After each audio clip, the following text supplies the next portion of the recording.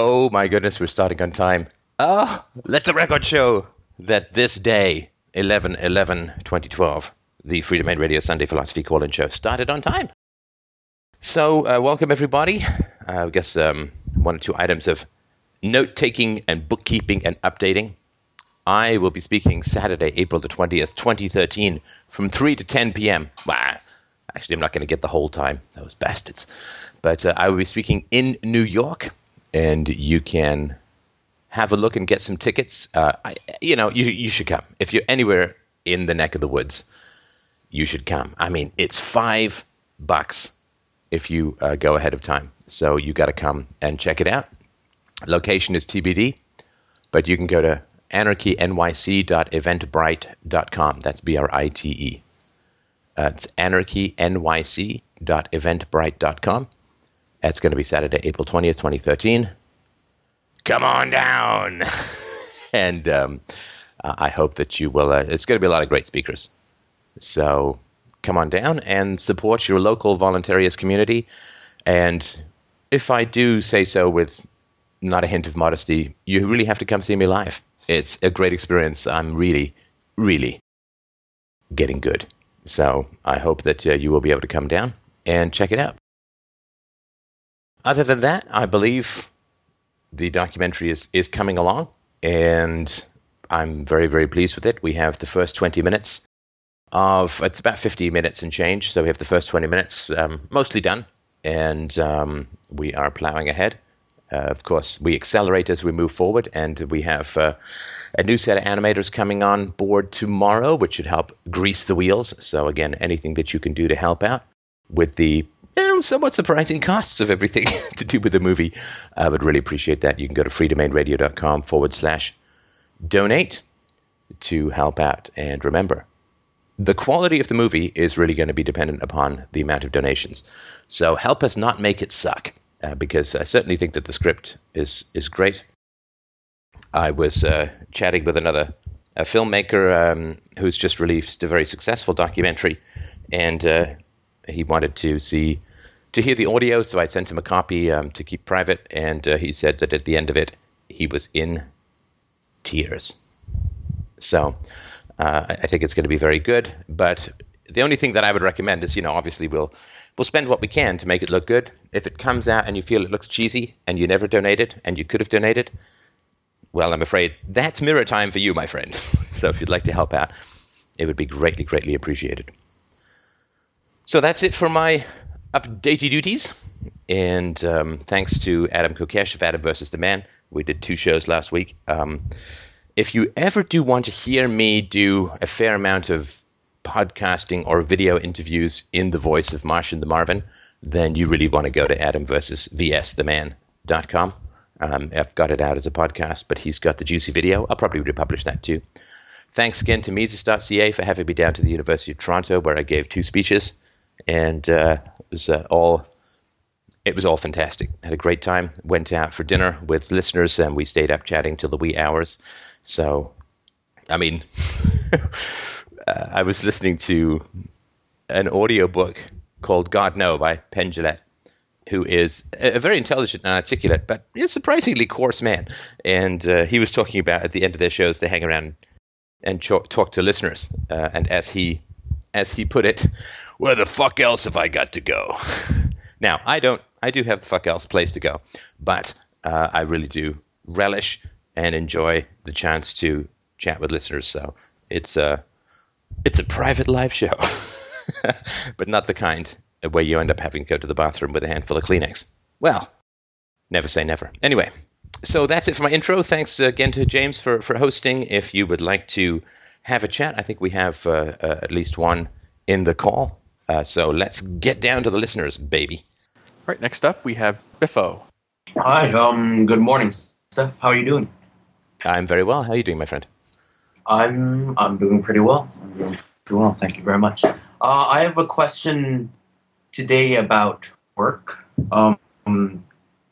Basically, just let me lay down the whole story here.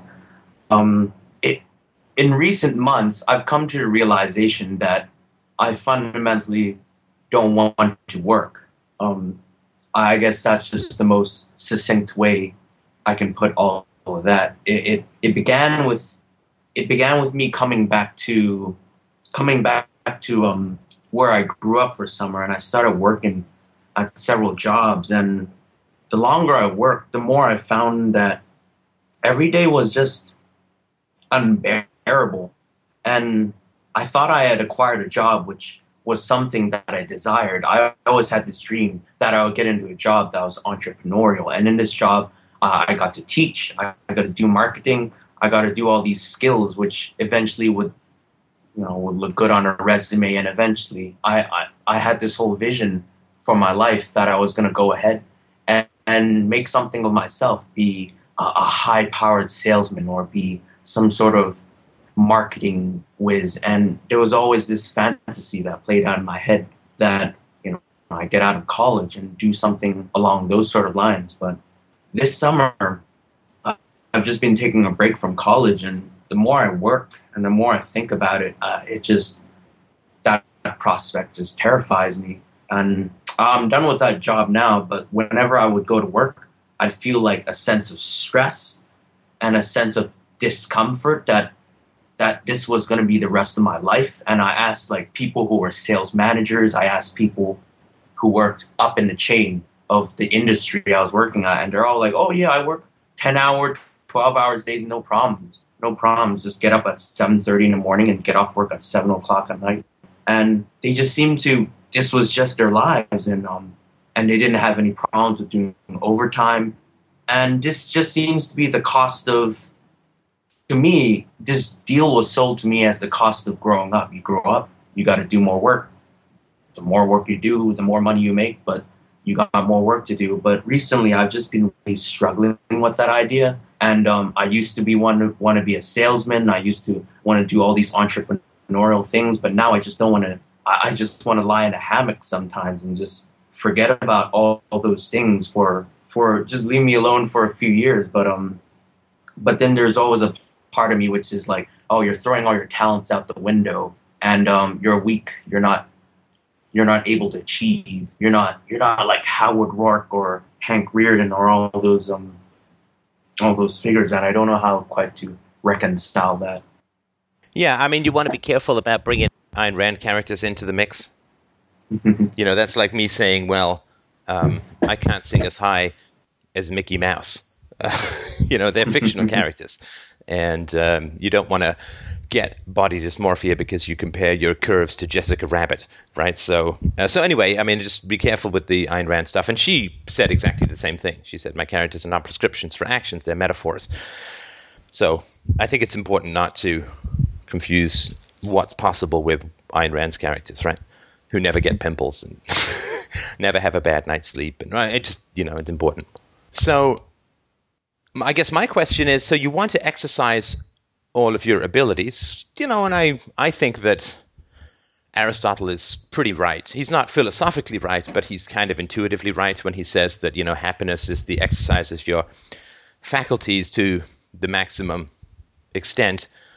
But in pursuit of what, right? That's right. You can be a really excellent axe murderer, right? You can be really good at selling your candidate in the political arena, right? None of which is good.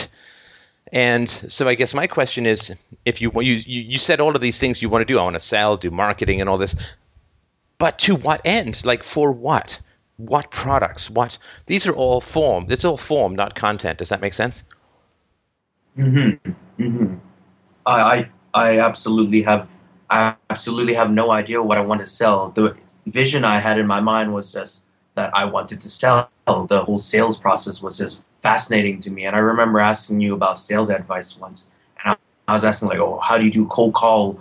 How do you do cold calls better? How do you get prospects? How do you all those sorts of sales process things? I was very fascinated in the idea of sales being a hunt, and that I could achieve things relatively well in that. But the more I think about it, is that I don't really want that with my life. That the stress, the idea of the stress of that hunt, and the more I think about it, it's not only to do with selling any particular product or any particular thing, but doing any form of work.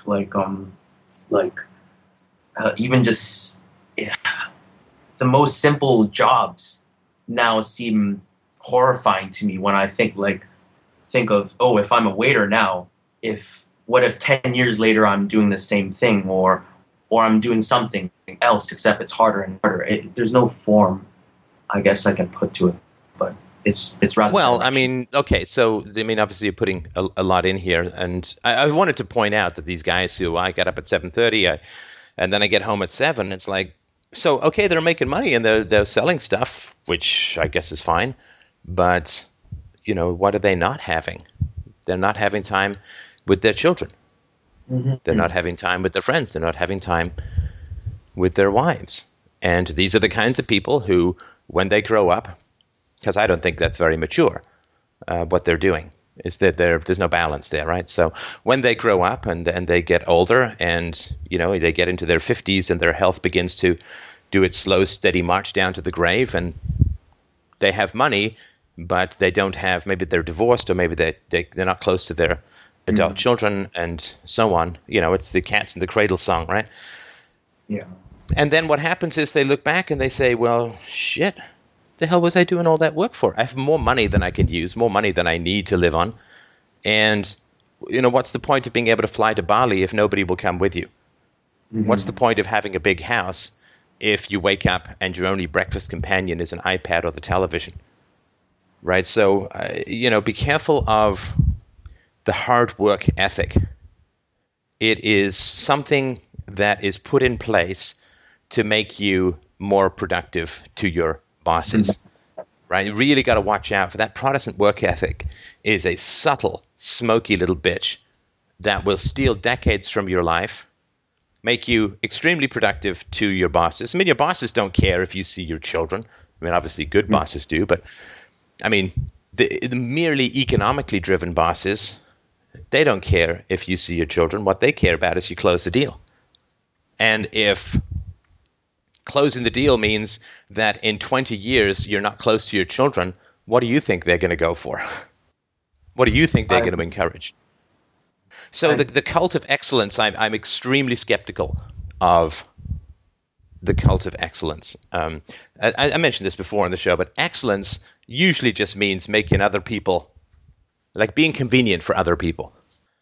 And so if you don't know what value you're going to add to the world, right, then it's really hard to be motivated to do anything, I think. I mean, if you're not just some robot that's programmed by propaganda to make other people wealthy and powerful. And so what I would say is to look into your history, to look into your childhood. I guess I'll ask the question now. And to say, what was considered or what was portrayed as the good life in your environment when you were growing up? What was considered to be the ideal? What was the good life? The good life. Well, now that's pretty evident to me now that I think of it, because all throughout my childhood, my family is a family full of professionals, and I got relatives, and they're all doctors, engineers, and lawyers, and the message that I always got from my uncles and my father and my mother was that, oh yeah, you could be poor, but if you're poor, you can't afford all the things that we have, and that'll make you a pretty miserable person. The only way to a good life is you become a professional, and when you become a professional, you make enough money to have things, to be happy, to have cars, to have houses, to have women, and all those sorts of things. And the more I think of it, it seems more and more ludicrous, that idea, because they weren't really happy people themselves. But it definitely was sold to me hook, line, and sinker that the way to a happy life was to become rich, and the way to become rich was to study hard, work hard, and get a good job. That's the way it was sold to me. Right. And I mean, it's tough, because I've been rich. Well, not rich, but I've been fairly well off, and I've been, completely broke. And certainly having money, I mean, of course, all other things being equal, having money is better. But everything comes with a cost. Everything comes with a price.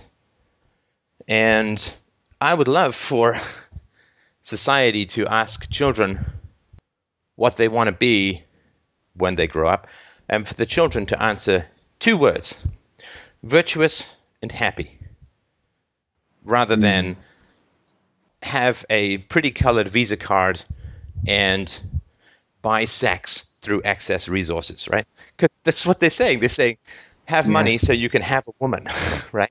And we all see this advertisement, right? Which is the rich guy with the hot woman, right? Which is, I have money, so now I can buy myself a tasty little piece of flesh, a high-class prostitute who's willing to be with me because I can help her buy things, right? I mean, they're both whores in reality, right? But that is not, of course, the recipe to happiness. You can't escape the unconscious, short of decapitation. And if you accumulate resources in order to buy a pretty breeder, then you are, below the apes. At least the apes are honest about it, right? So I guess the question is, if the good life is acquiring skills and acquiring resources, well, that's an empty animal existence. Now, if they said, well, become a doctor so that you can help people, become a lawyer so that you can do some pro bono work and give to charity, because once you have resources, you can really help people. That's you understand, there's a difference in ends. But if they say, well, get resources so you can spend stuff on your own pleasure and buy a pretty wife, I mean, that's pretty narcissistic, right? That's not about the good of the world. I know I'm going to get, you shouldn't, you have to live for the good of the world and so on. Well, I don't really agree with that. I think that the world is in a tough enough state that anybody who's not calculating in some manner what good they can add to the world, that person is part of the problem, and not even potentially part of the solution. And I'm not saying that people got to quit their jobs and go screaming about philosophy to people on the sidewalk. But what I'm saying is that if we all have the capacity to heal the world, we all have the capacity to help the world. And dear God in heaven, the world desperately needs to be helped and healed at the moment. So since we're all doctors and we're all stepping over bodies and people with spikes through their hands and horrible infestations on their skin and fingers falling off and all that, and we have a bag that can help them of morphine and of disinfectant and antibiotics and whatever, right? If we are doctors and we step over bodies every day and don't even acknowledge them, I don't think we're really good doctors. In fact, we're pretty bad doctors. And so since we all do have the capacity at some level or another to help what is truly a dying world, and a world that when it dies is going to fall on us and our aspirations and our hopes and our pretty wives and our expensive cars and our big houses and squash them flat as powder, then anybody who is making life calculations with no thought whatsoever to how to save the world, well, I think that person is kind of... Because, I mean, particularly if you're in this kind of movement, right, or if you've even heard anything about philosophy or virtue or whatever. And so, and it doesn't have to be, maybe it can be you find some internet resource like this one or some other one, and, just spend 20 minutes or half an hour a week sending it around to people. That's all I'm really talking about. And so I think that what's missing from what you call work is purpose and virtue. Does that make any sense? Oh, that makes absolute sense. I have one last question for you. Is that what you have said is all I completely understand. I think that I already realized that to an extent. I just have one last question though, which is back in your entrepreneurial days, not saying that you're not entrepreneurial now. Back in those days, I heard podcasts of you talking about like, work for the software company, and we'd be working 12 to 14 hours a day to push out the next software and get that request for proposal and doing all those sorts of things. And I'm just wondering what gave you all the energy to do that? What gave you the drive to go out there and become effective? That's a good question. I was intensely thrilled to have even the opportunity. And I think I came from such a decrepit, broken up, broken down, not just family, but entire social environment, that for me to have the opportunity to write software, to manage a group, to go and give sales presentations, to write RFPs and all of that kind of stuff, and to negotiate. And it was an unbelievable, unexpected delight. I certainly believed that, and still believe, that the software that I was working on did some good to the world, helped people make the air cleaner and so on, kept the government off their backs. So I think that it was doing good environmentally. I think it was doing good philosophically. And I really wanted to create an environment in the workforce where people could enjoy coming to work, where people could have opportunities, where a boss was a resource, not somebody who was scary. Because I really knew that if people had exposure to that in the world, that would change their lives. It would change their relationship to authority, and it would also change their relationship when they became an authority. Right? Particularly if I was their first boss, that was going to change how they were going to be a boss. It was also going to change how they were going to be a parent. It was going to change what they expected from business or economic environments and so on. So I knew I was doing some good, and I was very happy to be doing that good. I was enormously enthusiastic about having the opportunity, which was quite unexpected, about having the opportunity to do what I was doing. I felt very lucky, very privileged, and I was also terrified. Right? Entrepreneur is half love, half fear. Maybe the proportions swing back and forth a little bit, but because I liked it so much, all love comes with fear, right? All love comes with fear, because everything that you want, you fear to lose. The more you love your life, the more you're afraid of getting sick. The more you love your wife, the more you're afraid of her getting in an accident on the road. The more you love, the more you have to lose, and the more scared you are. And I loved the opportunity. I loved the I loved the way that I was able to handle power. I was very pleased and proud of that. I didn't have any good examples of how to handle power, but I really thought it through. I journaled a lot. I was in therapy, of course, so I really worked on how to not be a threatening authority figure, but to be a resource. And it's tricky, right? You want to be the employee's resource, but you also need them to get stuff done. So how do you achieve all of that? Well, it's challenging and it's complicated. And I didn't want to be the, Steve Jobs reality distortion field kind of guy, because that erases other people, and that's megalomaniacal, and that doesn't build an organization that lasts. And the organization that I co-founded and that I was largely responsible for growing has lasted. The employees bought it out, and they're all still working there because they love the environment. And so I did create a good nugget of positive economic energy that has continued to this day, which I'm enormously thrilled and pleased about. So, those were my motivations. There was the exercise of unguessed abilities very much to their full potential. And also that I felt, and I knew that I was doing economic, political, and social good through what I was doing. Well, all I have to say is that is much food for thought, and that's quite a beautiful vision, and I hope that I could share that one day. But if you want to be a salesman to do good, then you will be motivated. If you want to be an entrepreneur to create a great place where people want to come to work, we had staggering amounts of fun when I was the boss, when I was the chief technical officer. I mean, we would go whitewater rafting. We took everyone to cottages. We went to Palladium.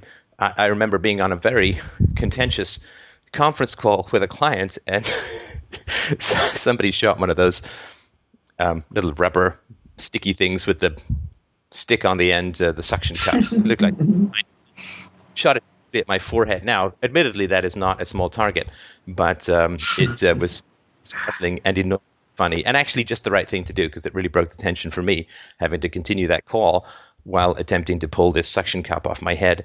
So I think that kind of stuff is, we would stay and play, late night after we'd finished doing the coding for the day. We'd stay and play late night online games and all that kind of stuff. I mean, we all would go for coffee, go out for dinner. We went to each other's houses. I mean, it was really a great environment. And so I think that, I'm very, so it was exciting for me to go to work. It was, if an employee wanted to do something different, right? There was one guy came on as a coder. He was really interested in doing the sales presentation. So I had him, I flew him out and we went to a couple, then he did one and, he really liked it. So, I was happy to help him expand his skill set. It was great for me and it was certainly great for him. So, another guy had an R&D project that he wanted to do where he wanted to replace our reporting structure with direct coding RTF files to the hard drive. And I mean, it took him months, but it was actually a really great idea. And so, the code read through our reporting structure and recreated the reports using RTF, which was much more portable. And so there was lots of really great stuff that people wanted to do and wanted to try.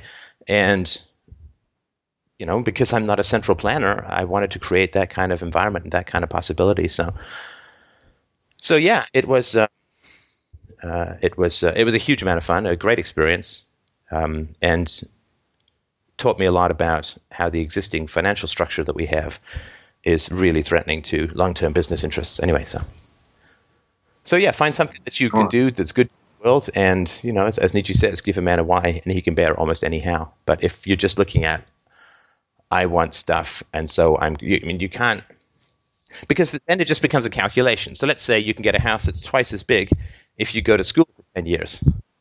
Well, is that worth it? No. It is worth it if you're totally empty and status driven, right? So if you say, well, I get a big house and a fast car and a pretty wife if I go to school for 10 years, and the alternative is that everyone in my social circle thinks that I'm a failure, I will never be respected in my community, everyone's going to be embarrassed for me and look down on me, then it becomes worth it, right?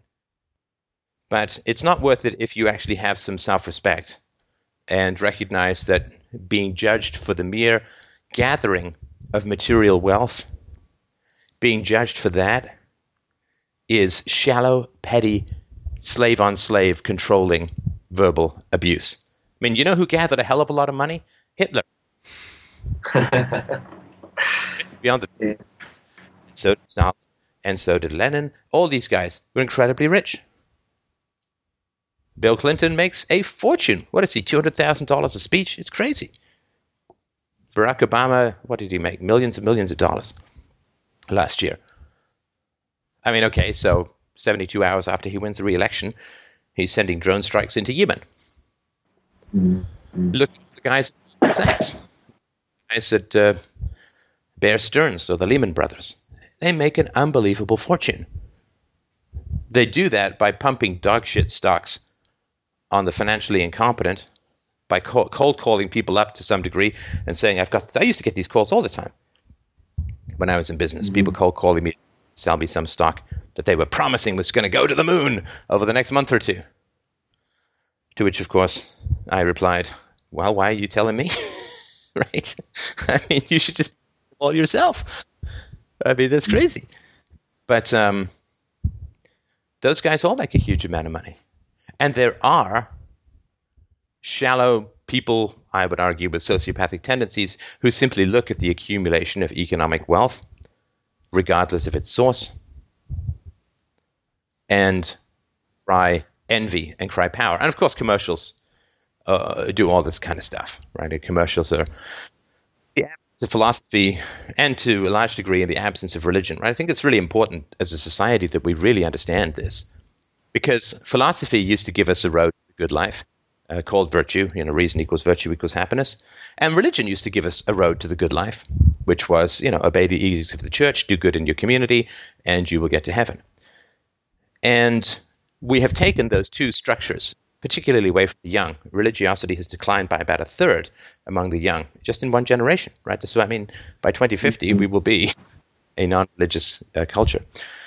But the definition of the good life has not magically filled in with reason and virtue, filled into the vacuums left behind by nationalism, by racism. Racism used to give you a route to the good life too, which was racial purity and a rejection of the minority underclass, and a ganging together and a banding together and a protection of the women and all that kind of stuff. So, racism, nationalism, even your local sports tribalism, religiosity.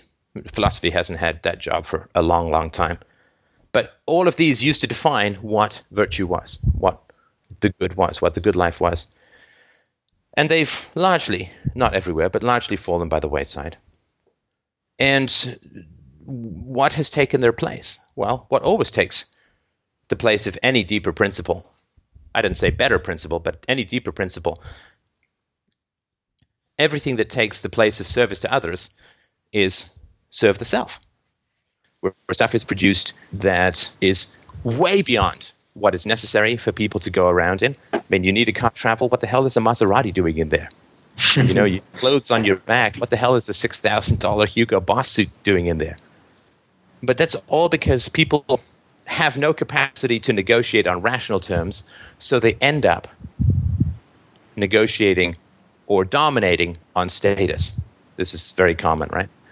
Because they don't have the capacity to meet as equals and negotiate and love or respect or even fight each other as equals, they end up having to have this status display. And this is very common in the animal kingdom, right? Animals don't actually want to injure each other because that's not good for the gene pool, but they need to have ways of showing dominance. And they do that through various displays, right? Chest thumping, the rams have the horns that they butt each other's heads with. So animals have ways of showing or of establishing status non-lethally. And in the absence of philosophy, and even in the absence of religion, we revert to the bestial. We revert to the animal. And if you look at human society, in the absence of any deeper values, what you see is a bunch of bald apes all climbing on top of each other, using status, using rhetoric, using power, unable to meet, unable to negotiate, and unable to find anything of any depth or satisfaction in their own lives, driven on by an empty hungriness for power. Whatever food they eat makes them hungrier. Whatever drink they drink makes them thirstier. And the only satisfaction they can get, or the brief alleviation of the discomfort of emptiness, is to climb on the back of one more person,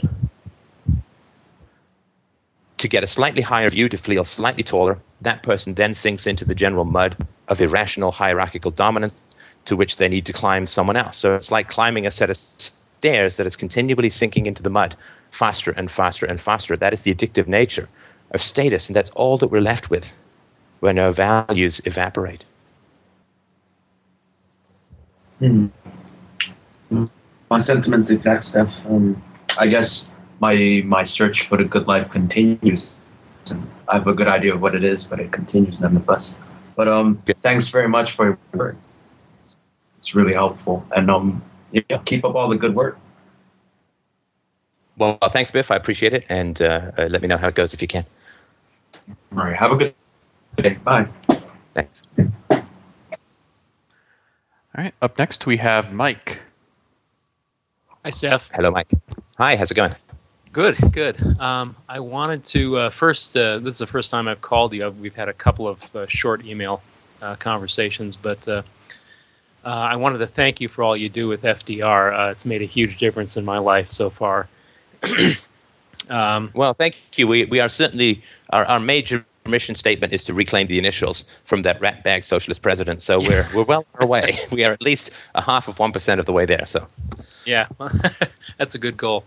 Yeah, in fact, I started the conversation with my parents, who are in their late 70s, early 80s, and the result of that so far has been that they actually entered psychotherapy.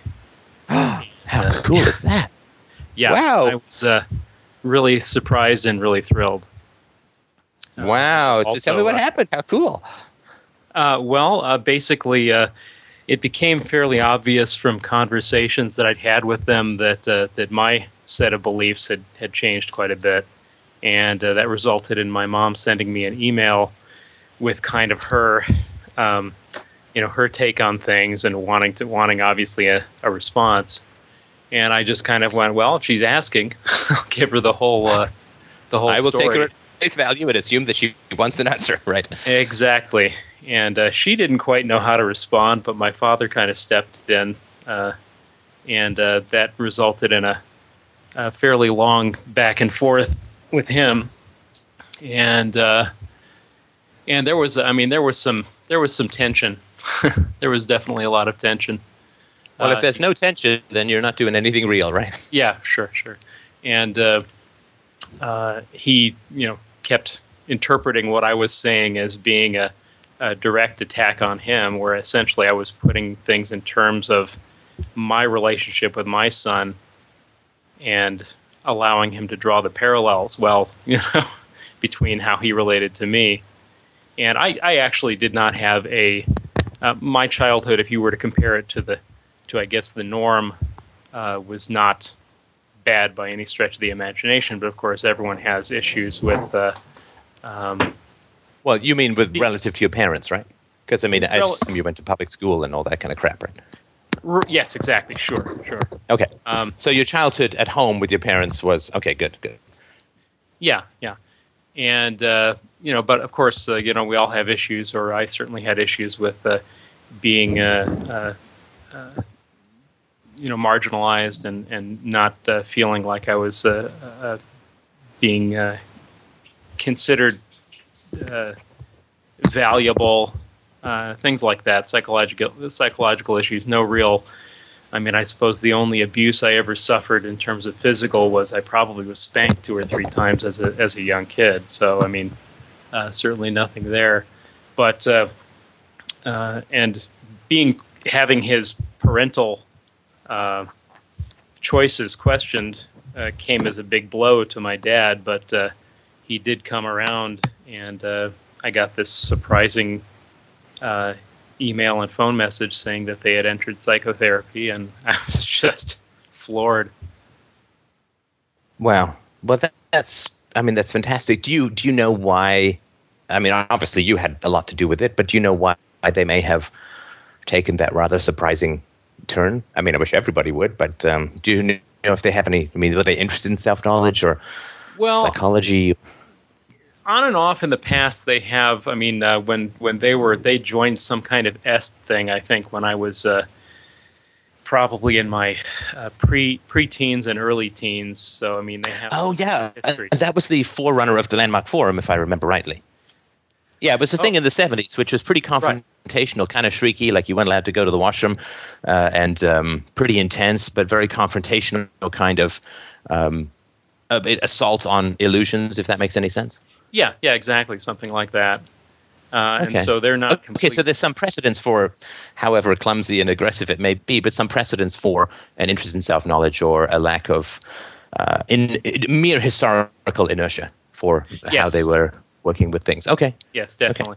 Okay. And they had a probably what I would call a little scare a few years back when my older sister actually kind of disconnected herself from the family in a rather kind of angry and confusing way to the rest of us. So I think they were a little nervous. So. Why do you know why your sister did what she reconnected? Do you know why she did what she did? She has reconnected. I don't really know why, and I'm quite sure she doesn't know why. But how do you know? Have you asked her? I have talked to her a little bit, and basically she's she came up with this idea that she had a friend at work who was had Asperger's syndrome, which is on the autism spectrum, and she had some conversations with him, and as a result of that, she ended up taking some kind of online test that led her to the conclusion that she might in fact be autistic, which I consider to be personally ridiculous. We have a son who has been diagnosed as autistic, and her behaviors are nothing like that in any way, shape, or form. But so she basically used that as an explanation for, oh, this is why I've always had problems with mom and dad with their authority, and boy, it must have been so difficult for them because how could they have known how to deal with a child like me? And basically, she just kind of re-entered the family. I think that basically she's convinced herself that that's the reason, and now she doesn't need to dig any deeper. Oh, so but I mean, good Lord, does she really think that some online test can do that diagnostic capacity? Apparently so. Or that coupled with her direct experiences with her friend who is on the autistic spectrum. All right. I mean, yeah. all kinds of bells are going off in my head about your family, but listen, I mean, I'm sorry to hear about your son. You don't have to talk about it, of course, if you don't want to, but maybe we can talk about it another time. But that's the challenge. Yeah, it is a challenge, but he's actually fine. He's 14 now, and he's really starting to open up and become the person we always thought he could, and he's really just growing in all sorts of fantastic ways, and a lot of that is because of this conversation. So I thank you for that. Oh, you mean the philosophy stuff? Yes, definitely. Oh, good. Oh, that's fantastic. And listen, I mean, parent to parent, I can only imagine the kind of resources that has taken from you and your wife and other family members. So, holy crap. I mean, I stand in awe of your dedication, because that's a hell of a thing to work with, and takes a huge amount of resources to turn it around. So I just wanted to express my exceedingly great admiration for the work that I can just imagine you've had to put in. Yes, thank you. I appreciate that. Actually, what I called about is I have a question regarding the relationship of religion to the family, and if this is an inaccurate statement of your position, just let me know. But you say that the relationship of a religious believer to the authority of a God is the relationship of a parent or their parents writ large. But you've also said that the concept of God is a projection of one's own unconscious mind. And I'm wondering how those two ideas can be reconciled. Sure. Well, there seems to be, I mean, this is fairly well established statistically, a correlation between high levels of fear and an affinity to that sort of Old Testament vengeful God. Right. There's an Old Testament and a New Testament, because some people are physically abused and some people are verbally abused. And the physical abusers are drawn to the physical abuse victims and abusers are drawn to the Old Testament. And this is a very broad statement, but the verbal abusers and so on are drawn to the New Testament, right? The big punishment in the Old Testament was physical beating, rape, and death, right? So this is all physical abuse. The big punishment in the New Testament is hell, and hell is in the category of verbal abuse, right? It's verbal threats. I guess we can call that a step forward. It's really hard to say, but at least in the Old Testament, when you were dead, God was done with you. But of course, in the New Testament, you've only just begun when you go to hell. So people who have higher levels of fight or flight response tend to be drawn towards the Old Testament, and then those who have less of that and problems with verbal abuse, I would argue, tend to be drawn towards the New Testament. So clearly the authority that you. So God is an empty vessel, right? And since there is no God, whatever we think of as God, and whatever we emotionally accept as the nature of God, it can't be coming from God, right? Right. Right, the whole point behind these Rorschach, I never know how to pronounce that, Rorschach tests, they give you these ambiguous blotches on a piece of paper, and then what do you see, right? And because the blotches aren't anything, whatever you see has to come from you to some degree, right? Right. And so since there is no such thing as a deity, whatever you conceive of as a deity must be something that is coming from within you. And because the deity has very explicit parental overtones or characteristics, right? So the deity was around long before you were around. Well, that's a parent, right? The deity is responsible for your creation. Well, right. That's a parent. The deity judges and punishes you. Well, that is a parent. The standard by which the deity judges and punishes you are inexplicable, but the punishment is very harsh. Well, historically, at least, that's the parent. The deity puts forward moral rules that you are punished for disobeying, but that the deity is praised for upholding, right? So the deity says, thou shalt not kill, and you can't kill, but the deity kills all the time, right? It's a moral hypocrisy. Well, traditionally, that has been parenting. Right? I will hit you, tell you that you can't hit. For you to hit is immoral. For me to hit is moral. Right? So you've got all of that. I mean, I could go on and on, but you get the general picture. Because, sure. and of course, what do we call God? Our Heavenly Father. Like, it's not even subtle. What do we call the priest? Father. Right? And so it's not even subtle the degree to which the deity is patriarchal. Right. And so if I show you a blank canvas and you say, I see a picture of an angry father, my first supposition is that you have an angry father in your unconscious that you're projecting onto the blank picture.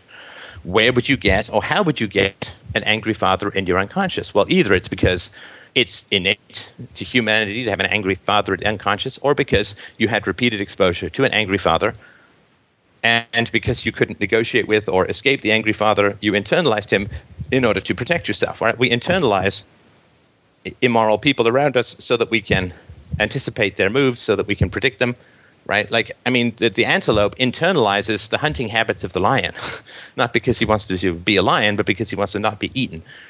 And so we really do have to internalize people around us who do us harm as children so that we can navigate and negotiate and attempt as best we can to predict, avoid, and ameliorate the harm that they can do to us. That's just biological drive, right? Right. And so we internalize an evildoer or a harm inflictor when we're children. But part of keeping ourselves safe from the person who inflicts harm upon us is to not call that person immoral, right? So if you are beaten by someone, if you're beaten by your dad, then you can't openly call your dad evil, right? Obviously, because he'll just beat you more and harder, right? So you have to pretend that your father is good and just and fair, at least to his face, at least until you get older and big enough to fight back or whatever. And so the evil can't be directly expressed. So anything which has great impact on us, which cannot be directly expressed, tends to take up residence in the unconscious and seeks to relieve itself by bringing the truth to bear in other ways, right? Which is why whenever you have a heavenly father who is considered to be moral, but consistently violates his own moral premises, is incredibly punitive, vengeful, just, petty, immature. I mean, I read a book about 10 or 12 years ago. I think it was just called God, or maybe it was called Jehovah. Basically, it was a literary analysis of the God of the Old Testament. I mean, the God of the Old Testament is the villain that outstrips any conceivable genocidal murderer throughout any of human history.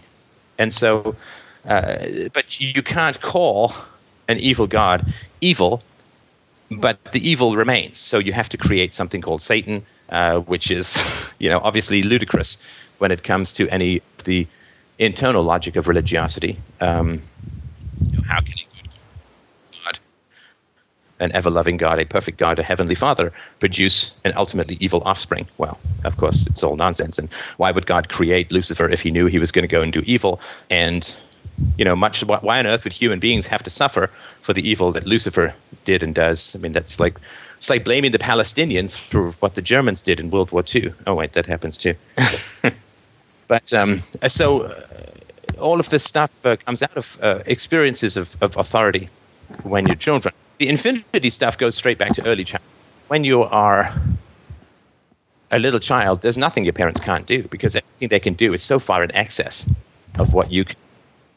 And there's a mild temptation when you're a parent to bask in the glow of that adoration. But I'm very clear with my daughter. I can't do that. I know that, right? Why is this way? I don't know, but maybe we can look it up together. Or there's things she can do that I can't do. Like she does this amazing spinning sideways, land on her knees, jump when she's dancing. She's like, Daddy, do that. And I could do that, but only once. And then there'd be sirens, and I would need some new knees. And yours are too small, so let's not do that. So I hope that gives you some sense of sort of where I'm coming from, that something which doesn't exist can only have emotional power if there are projections from the unconscious of something that the truth about what occurred. And the reason it gains such power is because what actually occurred cannot be spoken of openly. And plainly. Whatever you can speak of openly and plainly robs the unconscious of its power, right? The unconscious is, at least in my way of thinking, the unconscious is a dam, right? I mean, you only get an excess of water building up behind the Hoover Dam because there's a Hoover Dam.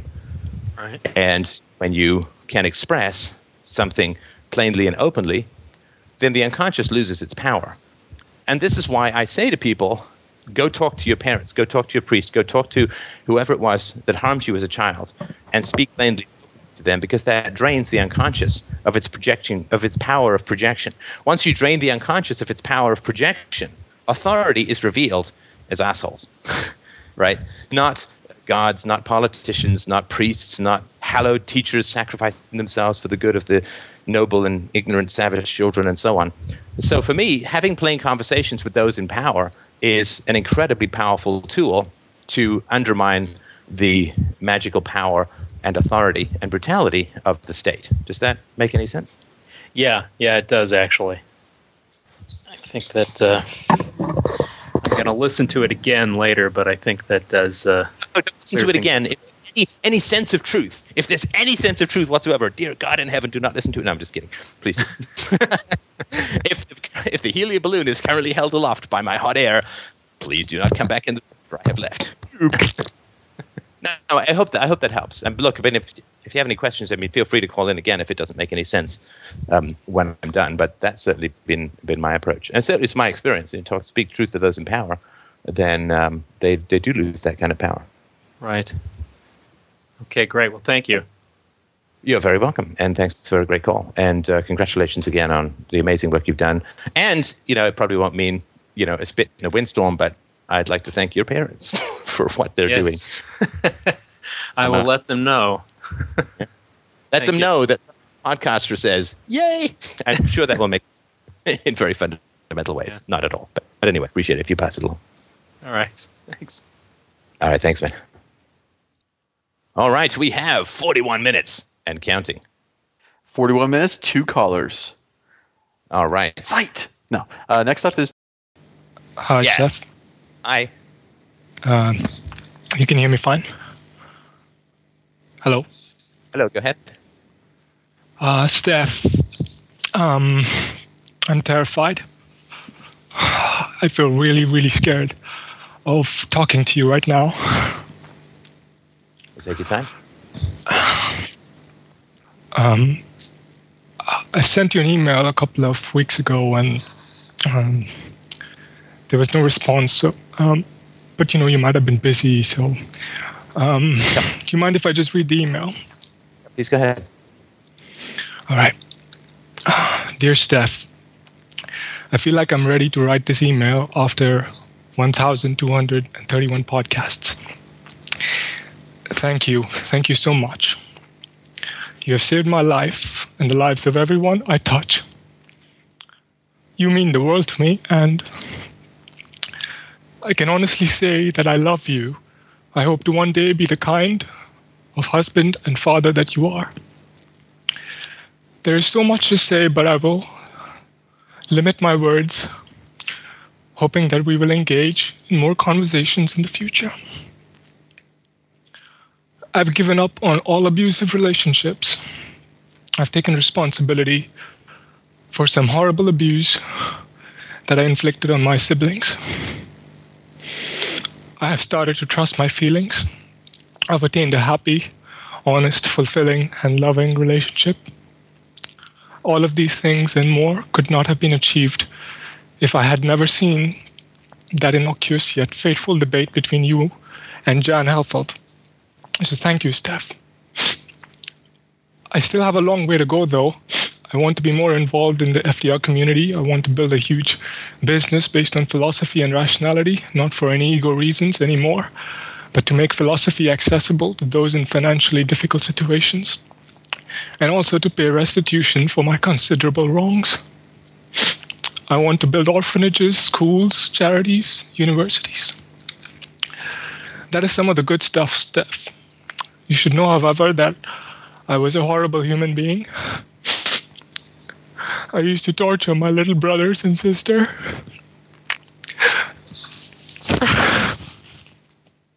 Sorry?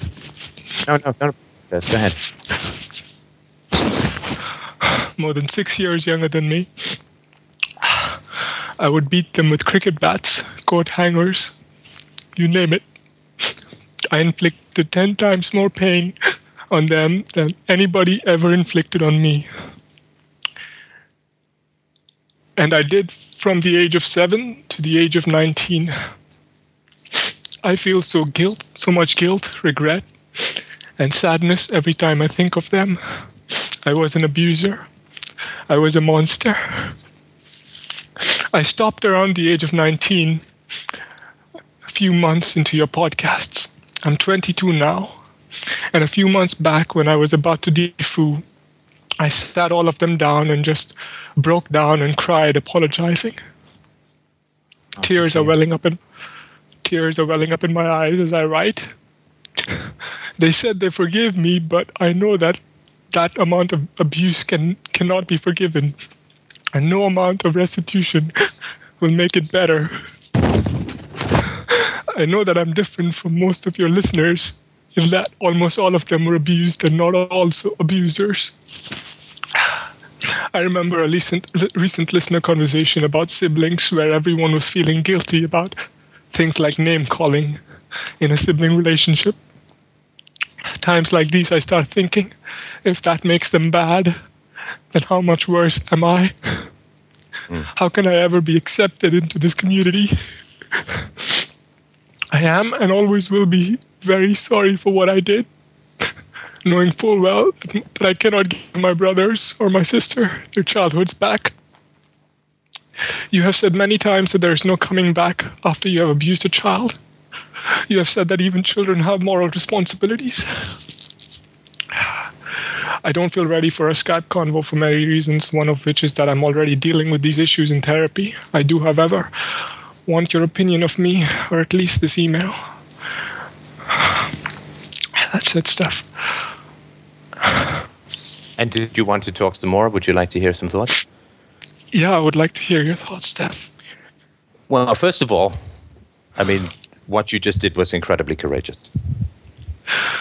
Incredibly courageous. And the process that you're doing of examining your history and baseball bats, that's pretty horrendous, of course. I don't need to tell you that. But the courage to face the devils inside you is considerable. It's huge. So I first want to just point that out, that this is almost the very definition of courage, which is to do something you know is right when you know ahead of time that there will be horrendous negative consequences, right? I mean, you could have just continued with abuse. You could have found people to abuse as an adult. You could have achieved positions of power as an adult. You could have found weak people to dominate and bully as an adult. But you didn't, right? Yeah. You haven't. Yeah. So by not continuing the abuse, you have now exposed yourself to guilt, right? I mean, people continue the abuse to normalize it so that they don't have to face what you're facing now, right? Yeah. And you knew this ahead of time, right? I did. I did. I mean, I've talked about it from the very beginning, so I certainly, if you weren't warned, you weren't listening, right? So you did. Yeah. And so to open your heart to the wrongs that you've done is it worse than you thought it was going to be? Is it about the same, or is it not as bad? It was horrible for the first few months and for the first year. But, you know, I had to listen. I had to know more. I started with the political stuff and the economic stuff, and sure. There were hints. There were only hints over there, but I got it. You know, I had to go on, and when I did, it was terrifying of what I did. Right. And another reason why people keep abusing is to keep the images of the prior abuse at bay. Because my guess is that you remember most of it now, right? The looks in the eyes of your siblings, the feels of the bat, the feels of the bat on the skin, the impact up your arms. You feel it all, right? Yeah. I mean, there's abuse is the avoidance of necessary empathy. Continued abuse is the avoidance of necessary empathy. So you remember it all, and you probably remember it even more than your siblings, right? Yeah. Yeah. So, why did you do it? Do you think?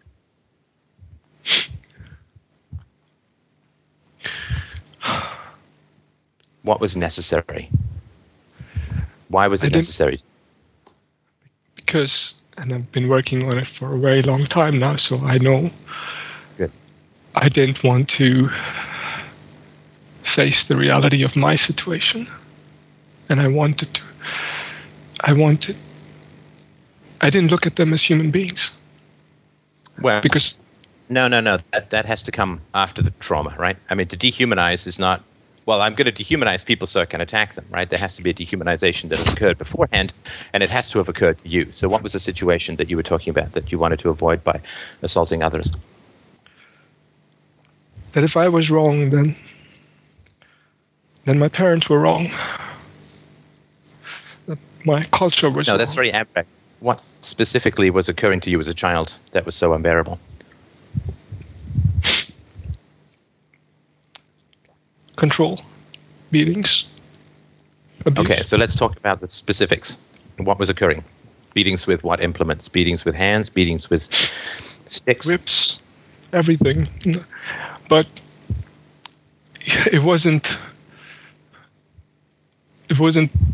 arbitrary the way it was with me. As in, I would hit my brothers on a whim, and my parents, my grandparents, would hit me when I wouldn't do well in school, or if I break some rules, you know. Yeah.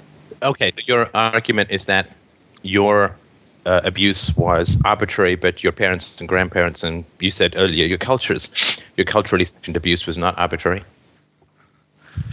Not the physical abuse, no. Physical abuse. I remember. I used to steal when I was 12, 13 years old, and there was one time when too. We should have started a gang. At one point, I stole a considerable amount of money from my mother's purse, and it was discovered, and that was the first time that my father whipped me with a belt. And I was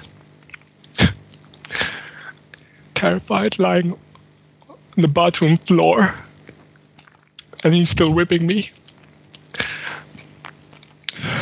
And I'm giving you that as an example of me breaking a rule and then getting abused. But compared to with my brothers, if they would make a mistake playing ball or playing cricket. Well, look, sorry. First of all, let me explain to you, and I'm sure you know this, but I'm going to just tell you anyway. Yeah. There is no justification whatsoever for hitting a child. Yeah. Right. I mean, you understand that. The reason. I stole money from my mother's purse too when I was young. I mean, she never had any money, but I would take a quarter and I would go to the mall and I would play a video game with that quarter. And the reason that I would do that was because I needed something in my day that I could look forward to. I needed some damn thing in my day that was going to be like a star in the night sky. In the endless blackness and dismal decrepitude of my environment, I needed something to look forward to.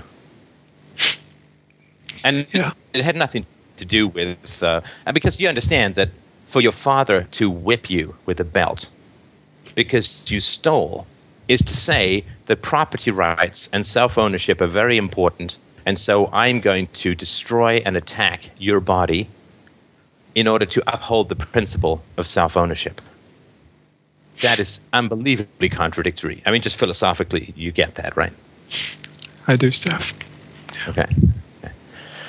I was afraid. Start? As early, I mean, even before I had my first memories, I'm sure, because it was my earliest memories of being whipped around by my grandmother when I was 4 years old. Right. Yeah, I mean, and people, I mean, it's impossible to understand the world without understanding the propaganda of public schools, without understanding the degree to which babies are hit. I think it's 40% of English mothers admitted to hitting their children before the children were even 12 months old, when they were infants. Which only goes to show you that hitting children has fuck all to do with discipline. Right? Because you can't hit a baby for the baby's failure to do X, Y, or Z. Because it's a goddamn baby. So anyone who hits a baby or a toddler can never, in their wildest fantasies, claim that it has anything to do with discipline. Because you might as well throw a stone at a bird and saying, I'm trying to teach it how to read. I mean, teaching it how to read is just an excuse to throw a stone. So I just really want you to get that you weren't hit because you disobeyed the rules. The rules are invented as the verbal abuse component of being hit. In other words, if the people can get you to believe that you're hit for breaking the rule, then they have layered in verbal abuse to physical abuse. Yeah. Right, the rules are invented so that you can be hit, and you will blame yourself. Yeah. So I just really wanted to point that out, right? Because you seem to have some distinction. In a weird way, you're saying I'm worse than my parents when I was a child because my parents punished me for disobeying rules, whereas my punishments were arbitrary. And first of all, you can never place moral responsibility higher on a child than on a parent. Ever. They're not even in the same galaxy. But right, I did it when I was 18, Steph. No, look, we'll get to that. I'm just talking about your earlier memories, okay? Yeah.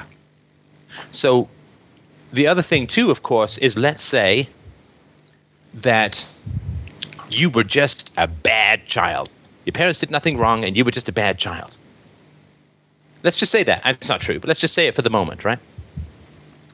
What would good parents do with a child who was hitting siblings with a cricket bat? They would protect. Yeah. Protect the siblings. Protect the siblings, whatever the cost, right? Yeah. And you got away with this for over a decade. Yeah. I was telling that to my brothers. I was telling them, what about all the bruises? Of course they knew. Of course they saw. Well, and if they didn't know, then they were negligent in their attentiveness, right? No, they knew, Steph. They talked. Of course they knew. Of course they knew.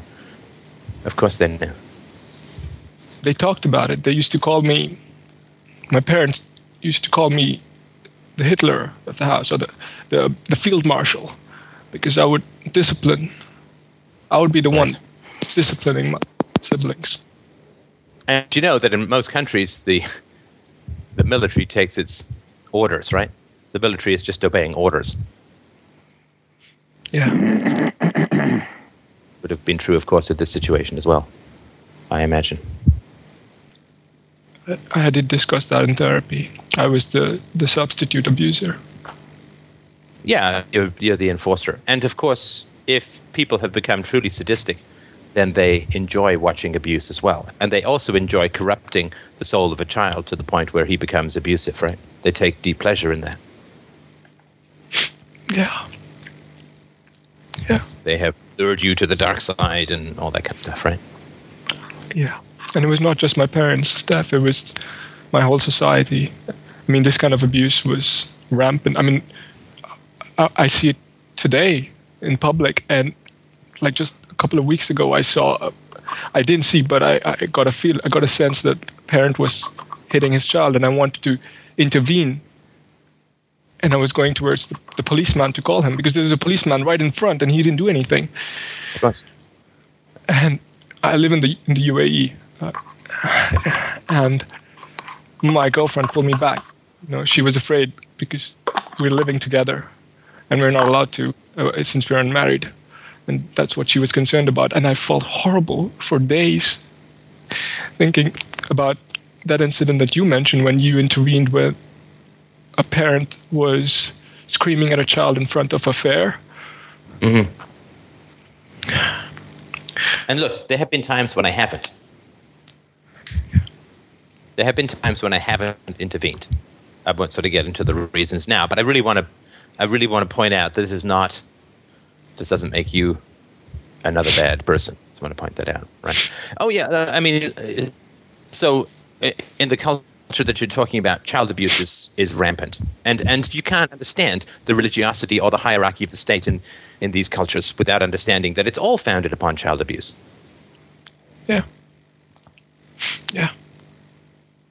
I mean, Lloyd DeMoss has written articles on Palestinian suicide bombers, their relationship with their parents. I mean, I'm not putting everyone in the culture, of course, into that category, but you know, the religiosity and the statism and the hysteria and the violence. I mean, it's all the conformity. I mean, it's all just fight or flight mechanisms developed through extreme child abuse. I mean, what you went through was extreme child abuse. And the first thing to understand, I mean, for me at least, right? And I truly sympathize with what you went through as a child. I mean, when you were telling that story, I could almost feel the bath tiles on my cheek. Thank you, Steph. Unbelievably terrifying, because you don't know when it's going to end. You don't know if your parent has lost control. You don't know if flying belt buckle is going to take out an eye.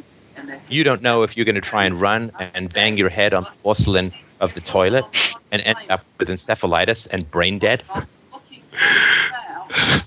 You don't know. After the fact, you know that you're going to survive. But in the moment, it is life and death. You do not know if you're going to live or if you're going to die.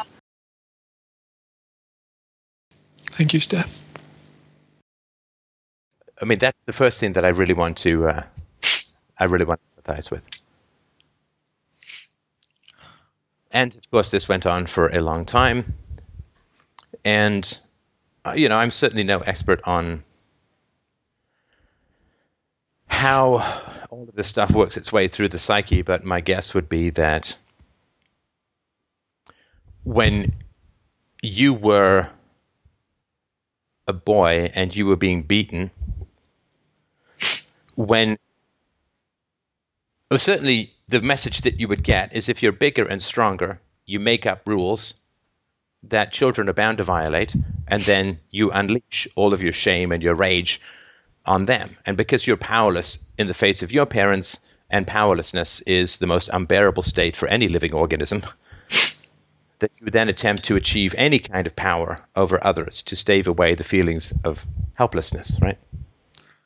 Yeah. I mean, the predominant feelings of my whole childhood were anger and confusion. I would probably argue fear as well. Yeah. And the confusion is just a defense mechanism. I mean, children know why they're being abused.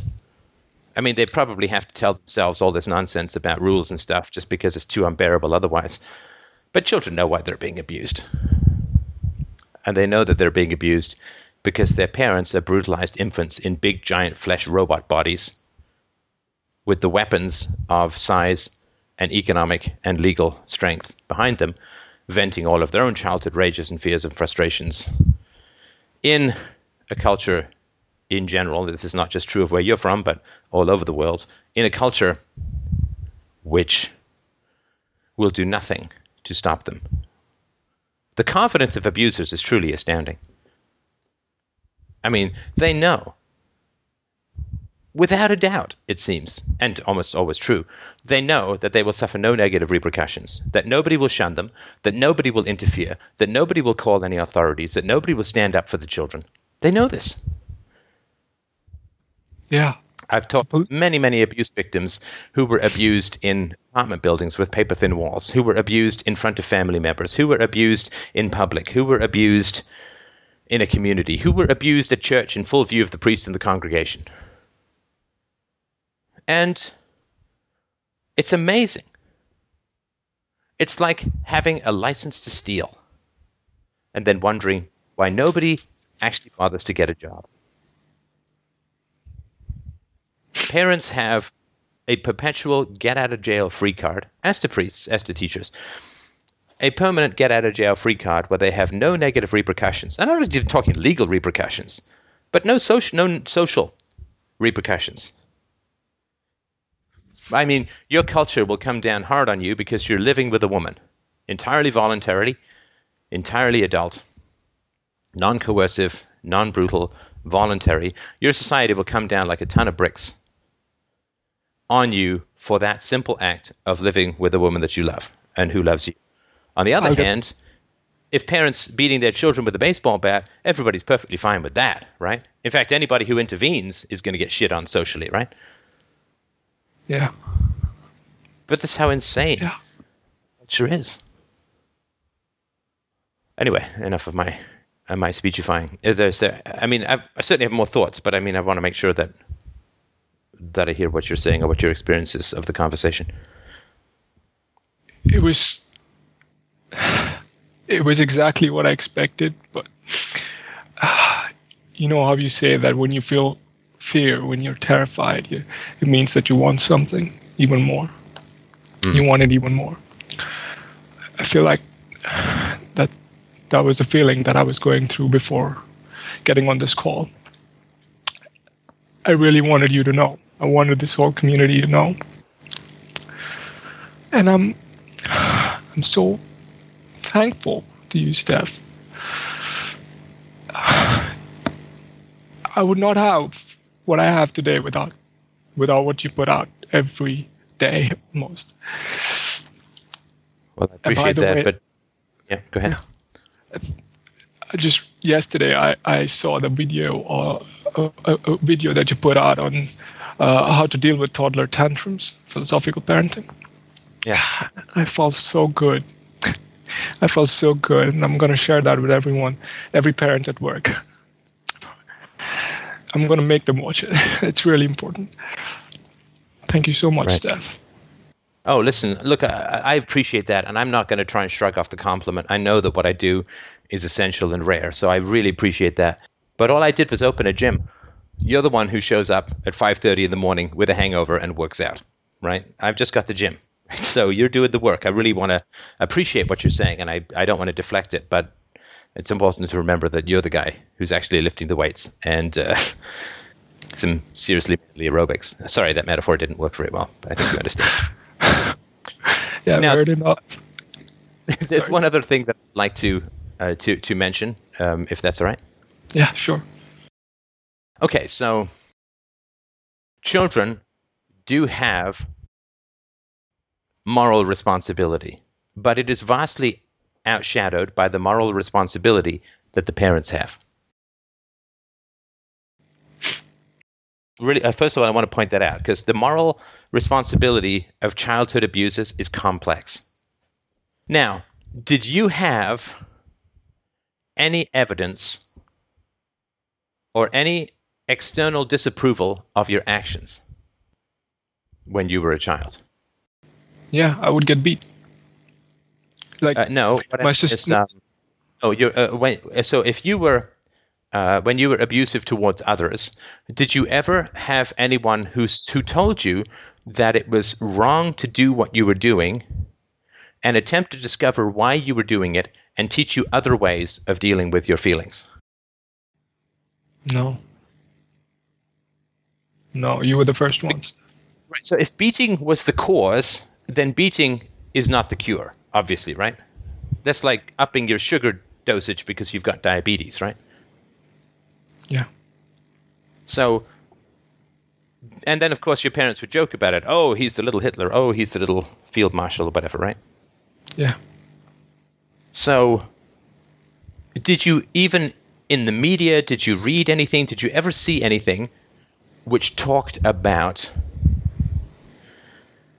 the root causes of childhood violence and alternatives to abuse?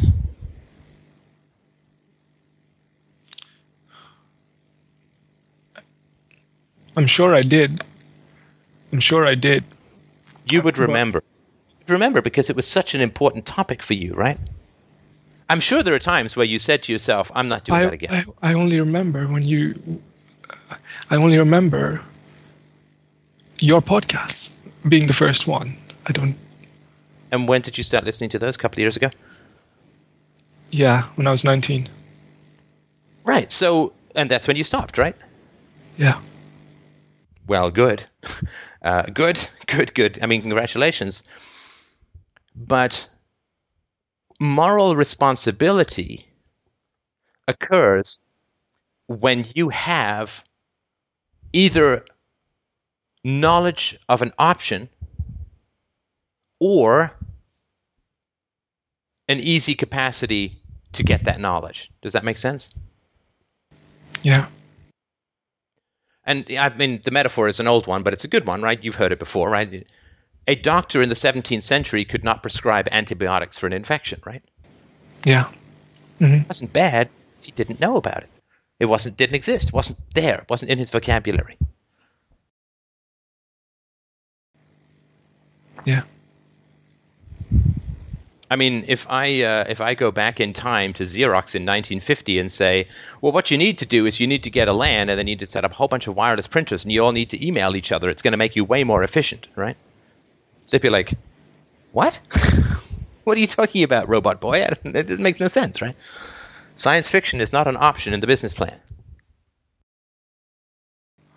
Just to interrupt, Steph, I feel like I was being dishonest because I did read books. Like I read The God Delusion when I was 15 by Richard Dawkins, and I think it had something about child abuse too. And so I feel like I did have. Oh no, knowledge. no. Yes, I mean, I think he's got a chapter on religion as child abuse, right? Yeah.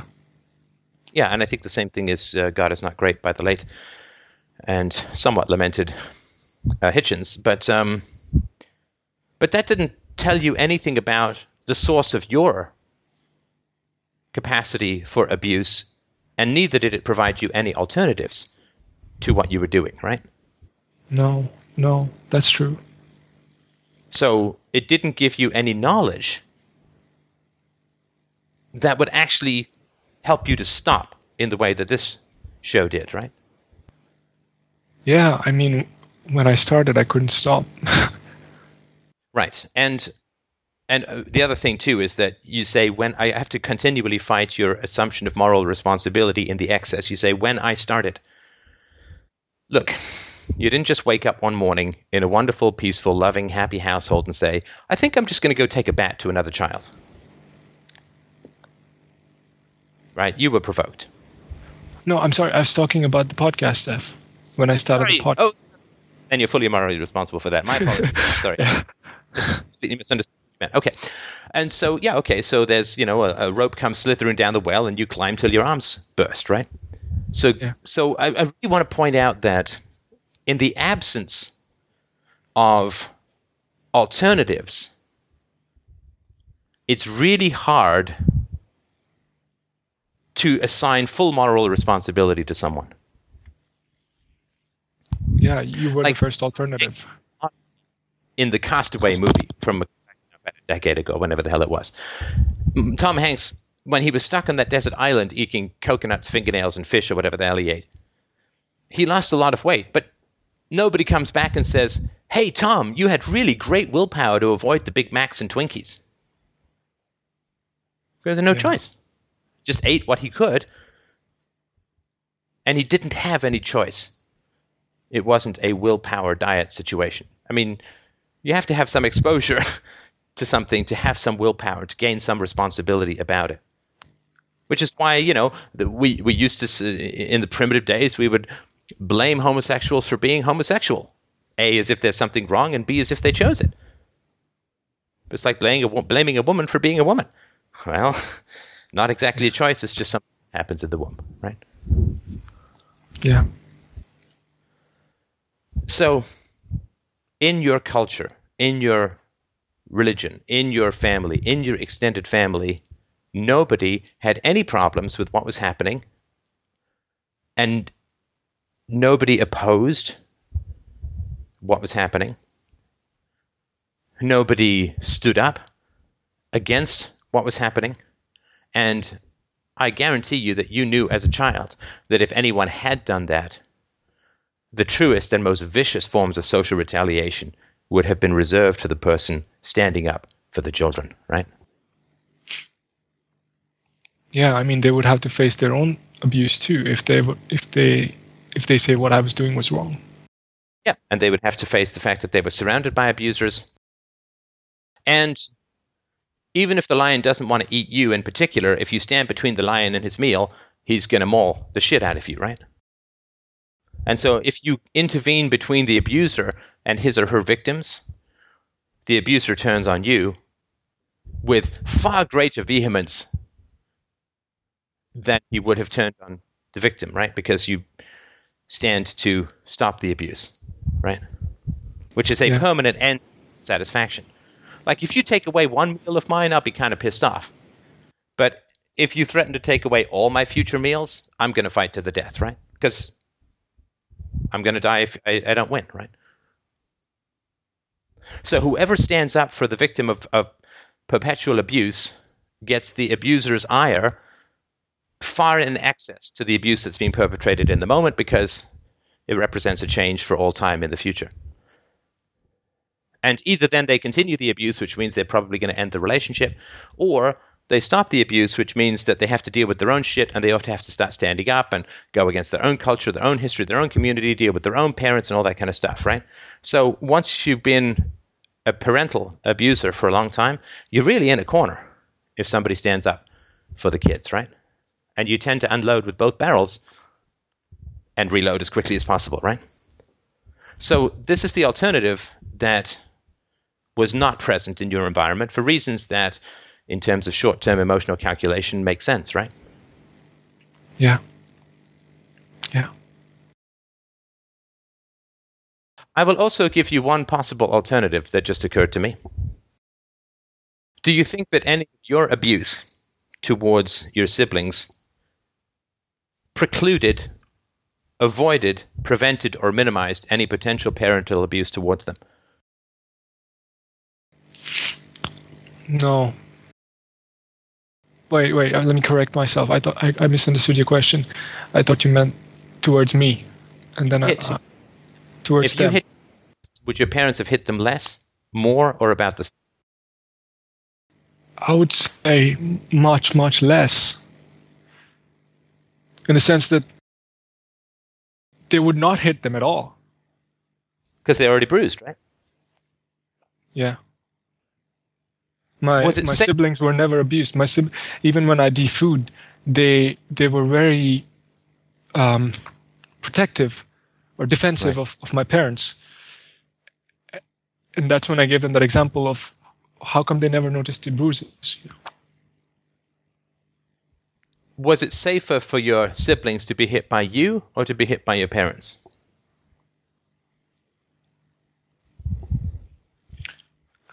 That's hard because if I was 18, no. No, talking about because you had done it for a long time by then, right? Now then it became a habit or whatever, but I'm just talking about at the beginning. Yeah. So when you yeah, were, it would have. was it safer for your siblings to be hit by you or to be hit by your parents? Oh, by me, of course. Yeah. Right. You have obviously retained a significant capacity for empathy. Do you think that it's remotely possible that it was a protective gesture at some level? Hit your siblings less hard than your parents would have? Yeah. Yeah. I mean, don't get me wrong. That's a shitty choice to have to make in any world, in any planet, in any life. But is there some possibility? Because I'm trying to figure out how you retained your sense of empathy and self-empathy. Because I feel like I'm speaking to a bald eagle in the Mojave Desert. Not the most common denizen, somebody who's done this, but retained a capacity for empathy. So that's why I'm exploring this as a possibility, that you were saving them from a worse fate. I'll only pull out your Yeah, fingernail. Parents won't pull off your whole finger. My father has never hit my brothers. My mother too, I think, has never hit my brothers. She's hit my sister, I think, once or twice. But really, my brothers and my sister, they hug and kiss my mom and dad, and I never do that. I mean, they're comfortable enough to do that with my parents, and they never do that. I never do that with my parents. I've never done that. My father's never hugged me as a child. The first time he hugged me was when I was 20 years old, and I felt dirty. Right. So it's possible that this was an act of desperate protection. Yeah. Let me give you another possibility that may give you some possible respect for what you did when you were younger, which is, I said earlier that courage is doing something even when you know there's going to be negative consequences. Now, oftentimes, of course, when you would hit your sibling, you knew that if you were caught, you would be beaten further by your parents, right? Yeah. Or if they went to or whatever, right? Or even if they just saw the bruises, it might have happened, right? Yeah. So I instilled a kind of fear in them that if they complain, it'll become worse. I mean, you talked about that, right? Like what's the point of complaining? If we reframe what you did as a desperate protective measure, then you did it even knowing that if caught, you would be beaten. Yeah. Yeah. Yeah, I mean, my brothers... Sorry?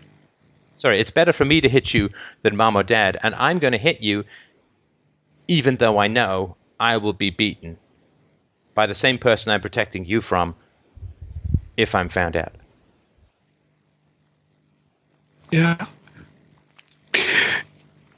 I mean, I think that's why my brothers were never beaten for getting bad marks, and I was. Isn't it strange? And what a terrible, terrible situation to have been in, my friend. But isn't it strange to imagine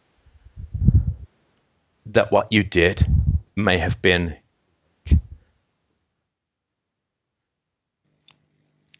I didn't hear the last part, Steph. isn't it a strange situation and a terrible environment, but isn't it a strange situation to imagine that what you did may have been heroic? I've never thought of it. It's very strange for me. It's the first time I'm hearing it. Even in therapy, it never came up this way.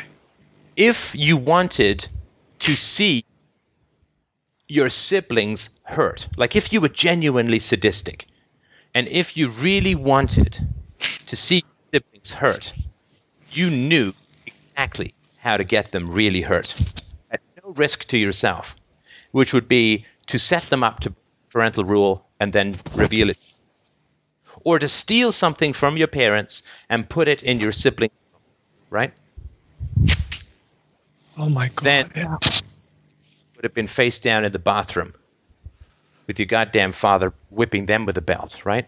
So if you were genuinely sadistic, you could have caused harm to at no risk to yourself, and harm than you could have achieved yourself, right? Yeah. But you never did you? Yeah. You never did. Because they got through without being beaten. You might as well have nailed yourself up on a cross, right?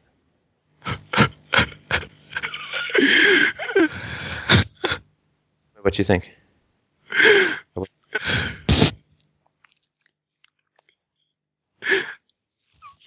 I feel like you're right, Steph. I feel like you're right.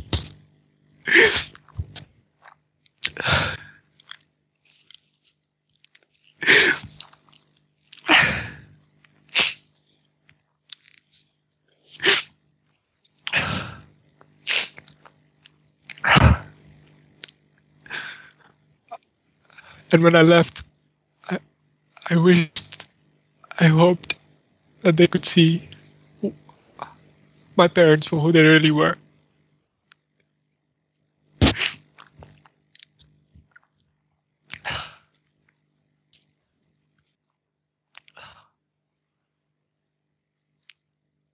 And I think, I feel that this is probably quite an accurate view of the situation.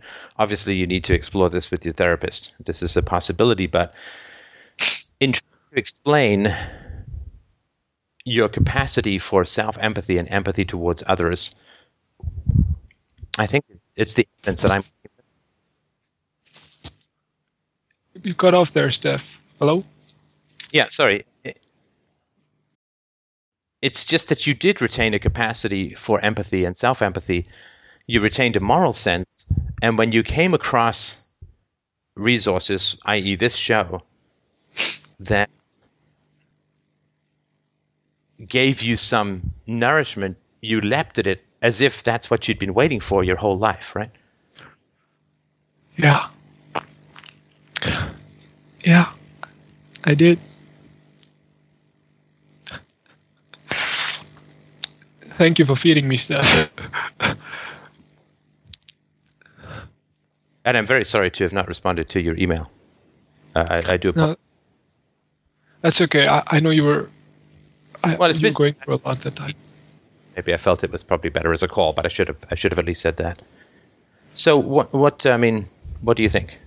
How do you feel at the moment? I feel like it was a long time coming. You know, it's 3 years now since I first found you, and I feel really good. I feel like I can join the community now. I feel like I can contribute more. I feel like I want to send this to my brothers. I feel sadness thinking about what you said. I feel like you hit the nail on the head. Well, I hope so. And I hope that it's. I hope that it's helpful, and I think it's. The difference is that children are already in a situation of violence if there's violence in the household. But parents initiate that. Now, of course, parents have their own histories and this and that and the other, but nonetheless, parents have a choice that children don't. And so children do have moral responsibility, but moral responsibility is lessened through exposure to violence as a child when you're a child, of course, right? And it is also, it's lowered by a lack of access to alternatives. Yeah. And it's also lessened by the effects of what happens. So if the effects of you hitting your siblings was that they never got beaten in the way that you did, then clearly, if you were a sadist, you sucked at it. Bad sadist, not good, cruel guy, right? That's not very good cruelty. If they got off scot-free, relative, right? I mean, obviously, they were still in that environment and they were getting hit by you. But if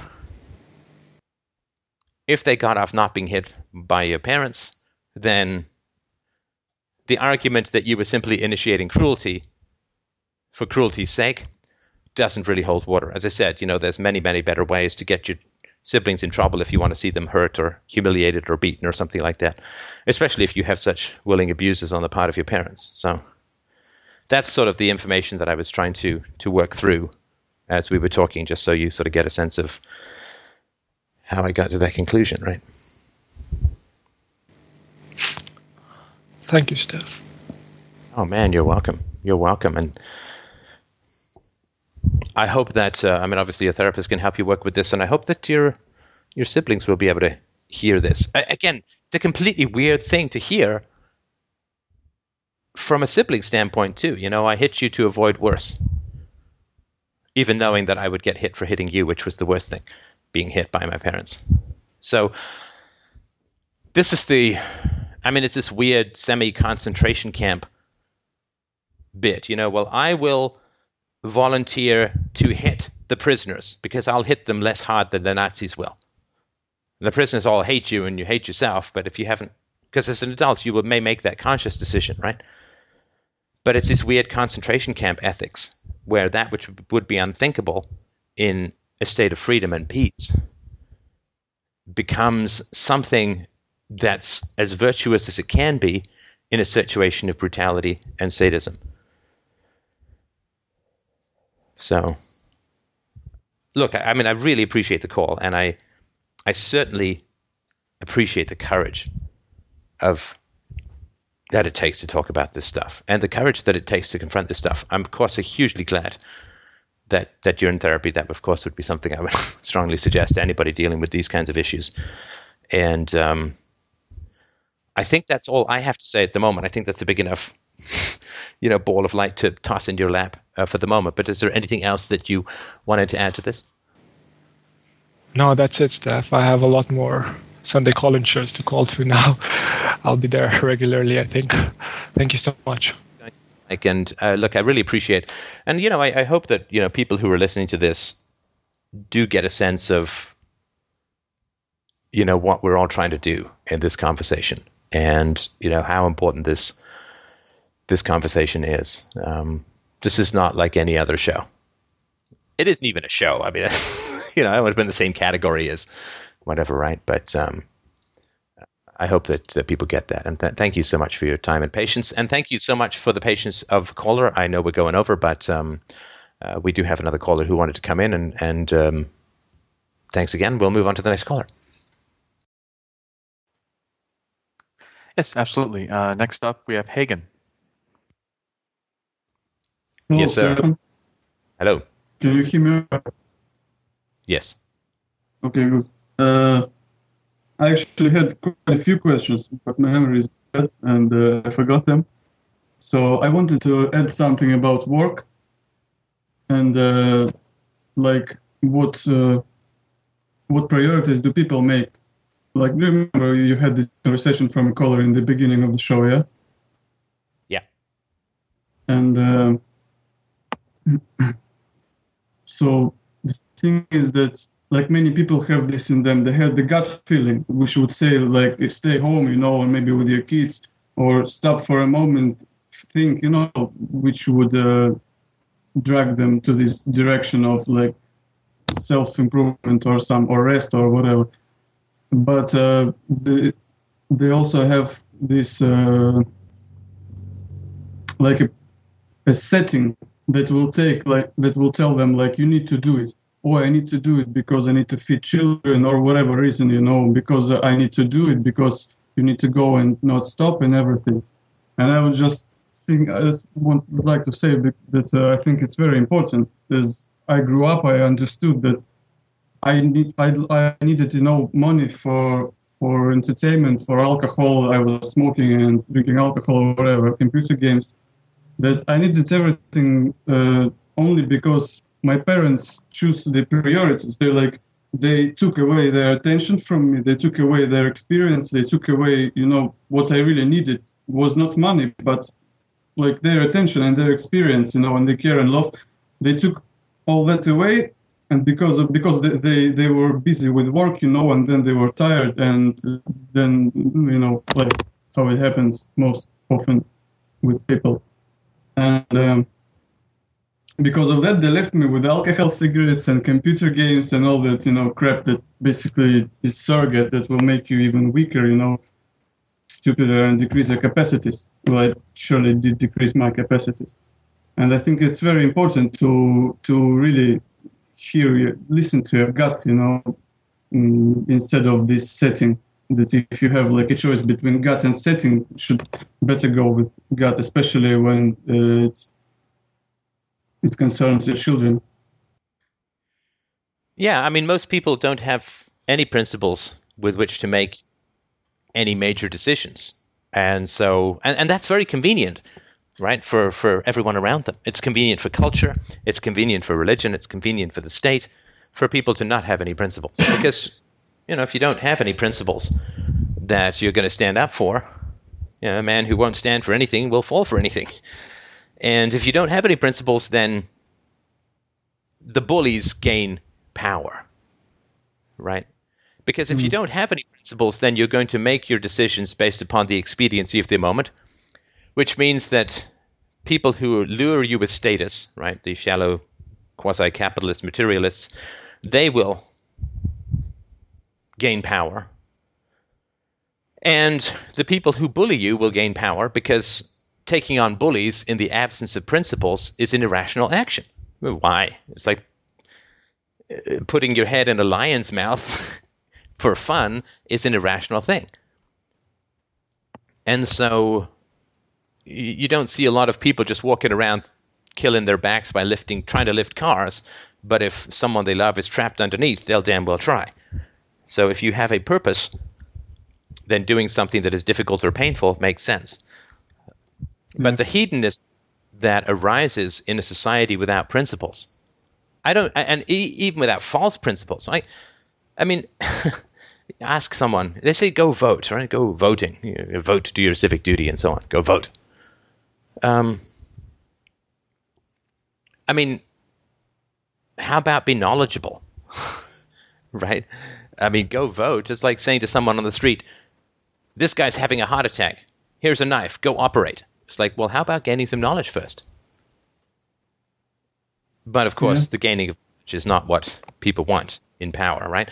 So philosophy is the opposite of bullying. It's the opposite of materialism, and it certainly is the opposite of hierarchies. All of those require that people make their decisions based upon an absence or lack of principles.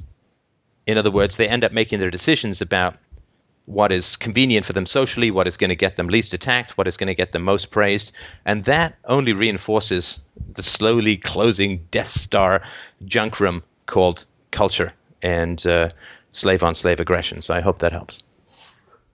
Yeah, and it really pains me to see, like, for example, a mother, with two daughters, and she is considerably young, and she has the potential, to be a really great mother and have a beautiful life.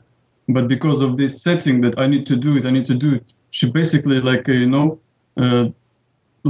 work horse that is about to die soon with a foam, coming from your mouth with work and everything.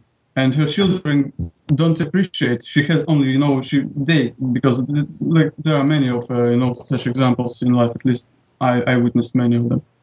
And the children can't appreciate that because they need money on alcohol, and all this stuff. And she's like working for children, but in the end, she gives them phones, alcohol, some drunk sex in the club or whatever. And this is kind of, they don't want, they can't see, can't realize that actually it would be better to be maybe with less resources, but giving your actual to children, what they need, what they actually need.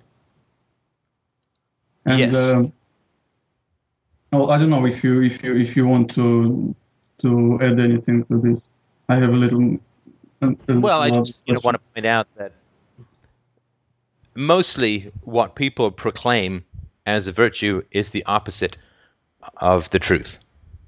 And so, you will always hear, Barack Obama and whoever on the campaign trail saying, we're just going to ask the rich to give a little more. Well, there's nothing wrong with that because that's a voluntary request. The truth is, we are going to shoot the rich who won't give us their money. You can't say that because that's the truth, right? And so it's the exact opposite, right, of what is actually happening. What is proclaimed is the exact opposite of what is actually happening. And this is the kind of weird thing. I imagine that a photographer in the old days, I guess some people still do this, but a photographer who's used to working with negatives, when they're developing the film, you get this negative, you turn it into a positive. The photographer who's used to working with negatives can probably tell, after he's worked with them for a while, can probably tell quite a lot about a picture just by looking at the negative. Yeah. And the same is, this is how we have to be as philosophers, as thinkers, is that we look at society and it looks kind of weird because it's actually a positive that's being developed into a negative. And so we look at the negative, it's the opposite, it's the reversal of what the actual picture is. And in a similar way, if you listen to society will tell you, everybody will tell you, that children are the most valuable resource, that children are the future, children are the best, we love our children, everything's about the children, I'd do anything for my kids, blah, blah, blah, blah, blah. And if you just listen to those words, then society is incomprehensible because everywhere you see in society, nobody asks the kids what the kids want. Nobody asks the children what the children want. The teachers don't ask it. The parents don't ask it. The priests don't ask it. The politicians don't ask it. Hey, Sonny, would you like to be in debt for $500,000 before you're even born? Yes? Well, we've got a solution for you. It's called the national debt. Woohoo! Hey, Sonny, how would you like to be locked up in a house built by the same people who build prisons for 12 years straight and be taught stuff that we think is important, and everything out of science and math and geography is pretty much false? How does that sound to you? Oh, and you won't be able to do much playing, you won't be able to be hands-on, and you won't be able to explore things yourself, even though there's all this wonderful technology to do so, and there'll be no point to anything that you're learning, and all it will do is bore you, frustrate you. And, oh, hey, we've got another plan for you, kids. You know how you've got this bond where you really want to be with your parents? We've got a better idea. We're going to send your parents back to work to buy you shit that doesn't fill up your heart, and then we're going to send you off to low-rent, underpaid, minimum-wage strangers to be raised in a true Lord of the Flies, squalling, biting, scratching mess of your peers. How does that sound, little child? Does that sound like a good thing for you? Oh, by the way, sorry about the end of your penis, but we really needed to cut it off because some ghost 5,000 years ago said it was important. And you could go on and on. Yeah, you could go on and on. But this is how we deal with children.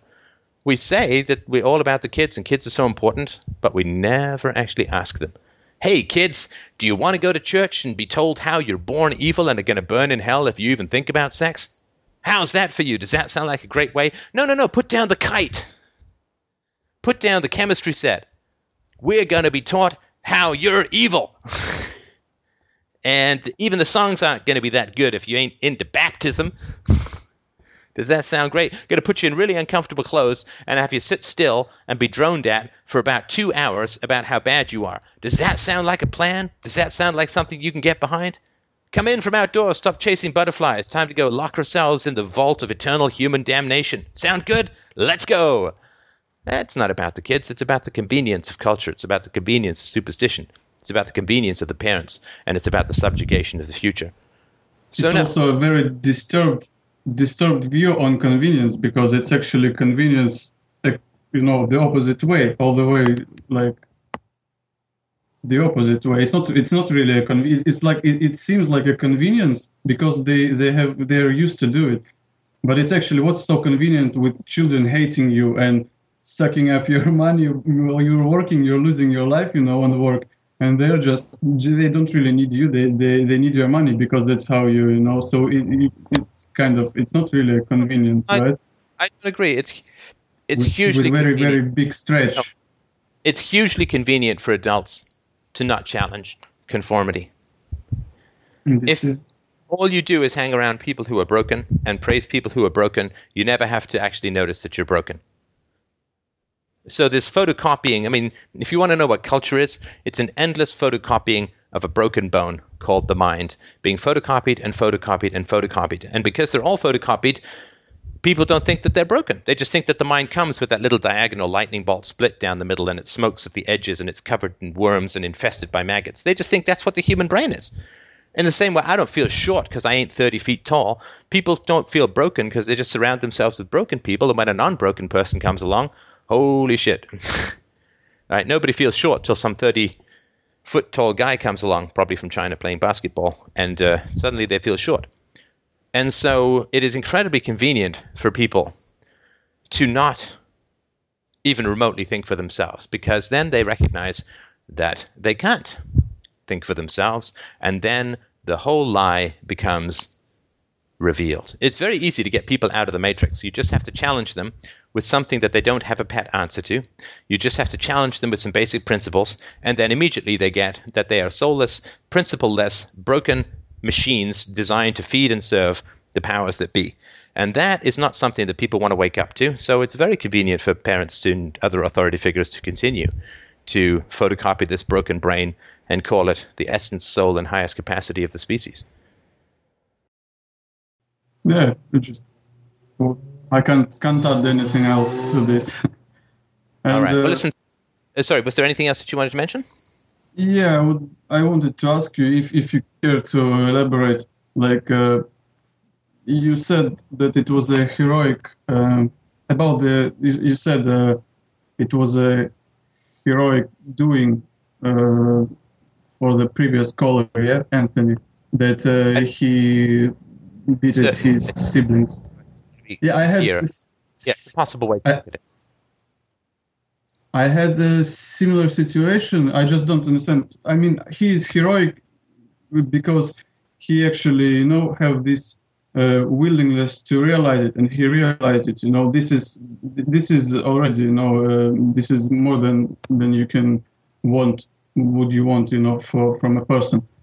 But I had similar situation. I have an older brother, and when I was a child, my father, he's probably still is, but he was very abusive, and he was abusive physically, but even more so, he was abusive. He would have a strong personality, He was quite healthy and good with body, but he had very strong personality, and he was very, very angry, and he could suppress you emotionally so hard that, he made, both of us terrified, and it persisted up to still, I was still recently 20, 23, 24 years, I would still have this, echo from before, when a door would be shut in my apartment, I live separately for a long time, I would have this like shivers on my back because he's coming back, you know, and I like, you know, have this feeling to run, you know, or something. Like this is how he was strong, and you know, his psychological pressure and stuff. And when I was with my brother used to get beaten worse, and he was pressured worse, you know, than me. And I was still, I would have beatings and I would have pressure, you know, but kind of it was less. He would get most of it. He was like a scapegoat, you know. And when he left, you know, our house and lived started to live separately, I would start getting more.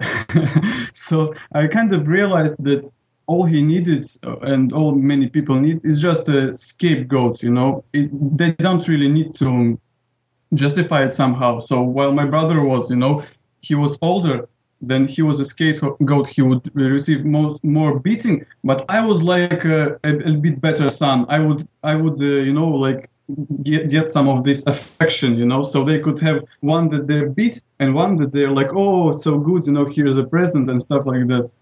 And when the other one left, he only has, you know, one child, and he would kind of have to, you know, only have one person. And I was kind of scapegoat and a good boy, you know, good son altogether, but mostly a scapegoat, you know, for pressure and stuff like this. So I think it's kind of quite a random thing, you know, like as I would think in his situation, if he would to leave, they could easily switch to some other sibling. But it is good to have, you know, one scapegoat, because they can, you know, like relieve their stress or whatever makes them do this on him, and they can have like a happy family with other children, you know, like 2-for-1 bargain. Yeah, and it's also, if you're abusing one child but not the others, that also heaps more abuse on the child you're abusing, because if you abuse all the kids, the one who's being abused isn't going to take it personally. All of them, yeah. But if it's just one, then you say, well, we don't have to hit kids, but we're just going to hit you. That's more cruel, right? Yeah. Yeah, I think that's a good point. And, you know, I wanted to obviously offer sympathy for what you went through, huge sympathy, but also to point out that I don't think I would use the word strong ever to describe an abuser. You know, there's a scene in some movie with Chaz Palminteri and Robert De Niro where, you know, Chaz Palminteri is playing a tough guy gangster or whatever, and Robert De Niro is a bus driver. And Robert De Niro says, you know, it's not tough to get up at noon and steal from people. You know, it's tough to resist doing evil. It's tough to get up at 6:30 in the morning to go drive a bus all day. It's tough to avoid all the temptations in a bad neighborhood. I'm really badly paraphrasing the speech, but it's not strong to hit kids. It's not strong to intimidate children. You know, we don't call a boxer a tough guy because he can beat up a 4-year-old girl, right? We say that if he has a desire to beat up a 4-year-old girl, he's about the weakest human being that you can imagine. Yeah, it is true. But you could say you can hear like a slight degree of affection, because I actually think that because I have a bit of like a rigidness or anger, you know, I got this like a character trait from him. It's not very good, but somehow it actually helped me a bit, because I didn't have willpower at all. I was sick and weak, you know, and everything. And this kind of rigidness and ruthless, it was like a substitute for willpower until I could really get a willpower. Right. A Bronx Tale. Yeah, that's the film that I'm referring to. Well, listen, I'm going to surrender to my belly, which is hanging like an empty pelican beak. So I've got to go get some lunch. But first of all, as always, really, really want to thank you guys, all of you, for listening, for contributing, for participating. There's a reason why I'm able to go and do these talks, and that the talks are very helpful. in terms of building up my resume and all that kind of stuff, and it all just ratcheting our way up the slow ladder towards greater exposure. And so I really want to thank everyone so much for giving me the trust, the opportunity to make a documentary, to do the videos, to do the interviews, to do the speeches. And I am incredibly honored and incredibly, genuinely humbled by everybody's trust. I mean, I think I do, what is needed to earn the trust and so on, but I really don't ever take lightly the trust that people place in this conversation and in the contributions that I can make to helping the world become a saner and more rational place. I really take it with great seriousness and appreciate the vulnerability, the openness, and the honesty that people are bringing, and the challenges, which are not easy. The challenges that people bring to this conversation are very powerful and very instructive and illuminating. This show is full of teaching moments. And for me as well, I learn a lot. I certainly had never thought of this man who had harmed his siblings. I had never thought of it in the way. And just to be clear, it's a possibility that we were talking about his heroism. And so thank you. Thank you for your support and your contributions to what it is that we're doing here. I mean this for everyone. Even if you're just listening, it can't help but change who you are. So thanks, and have a great week, everyone. We will talk to you in 7 days minus 2 hours.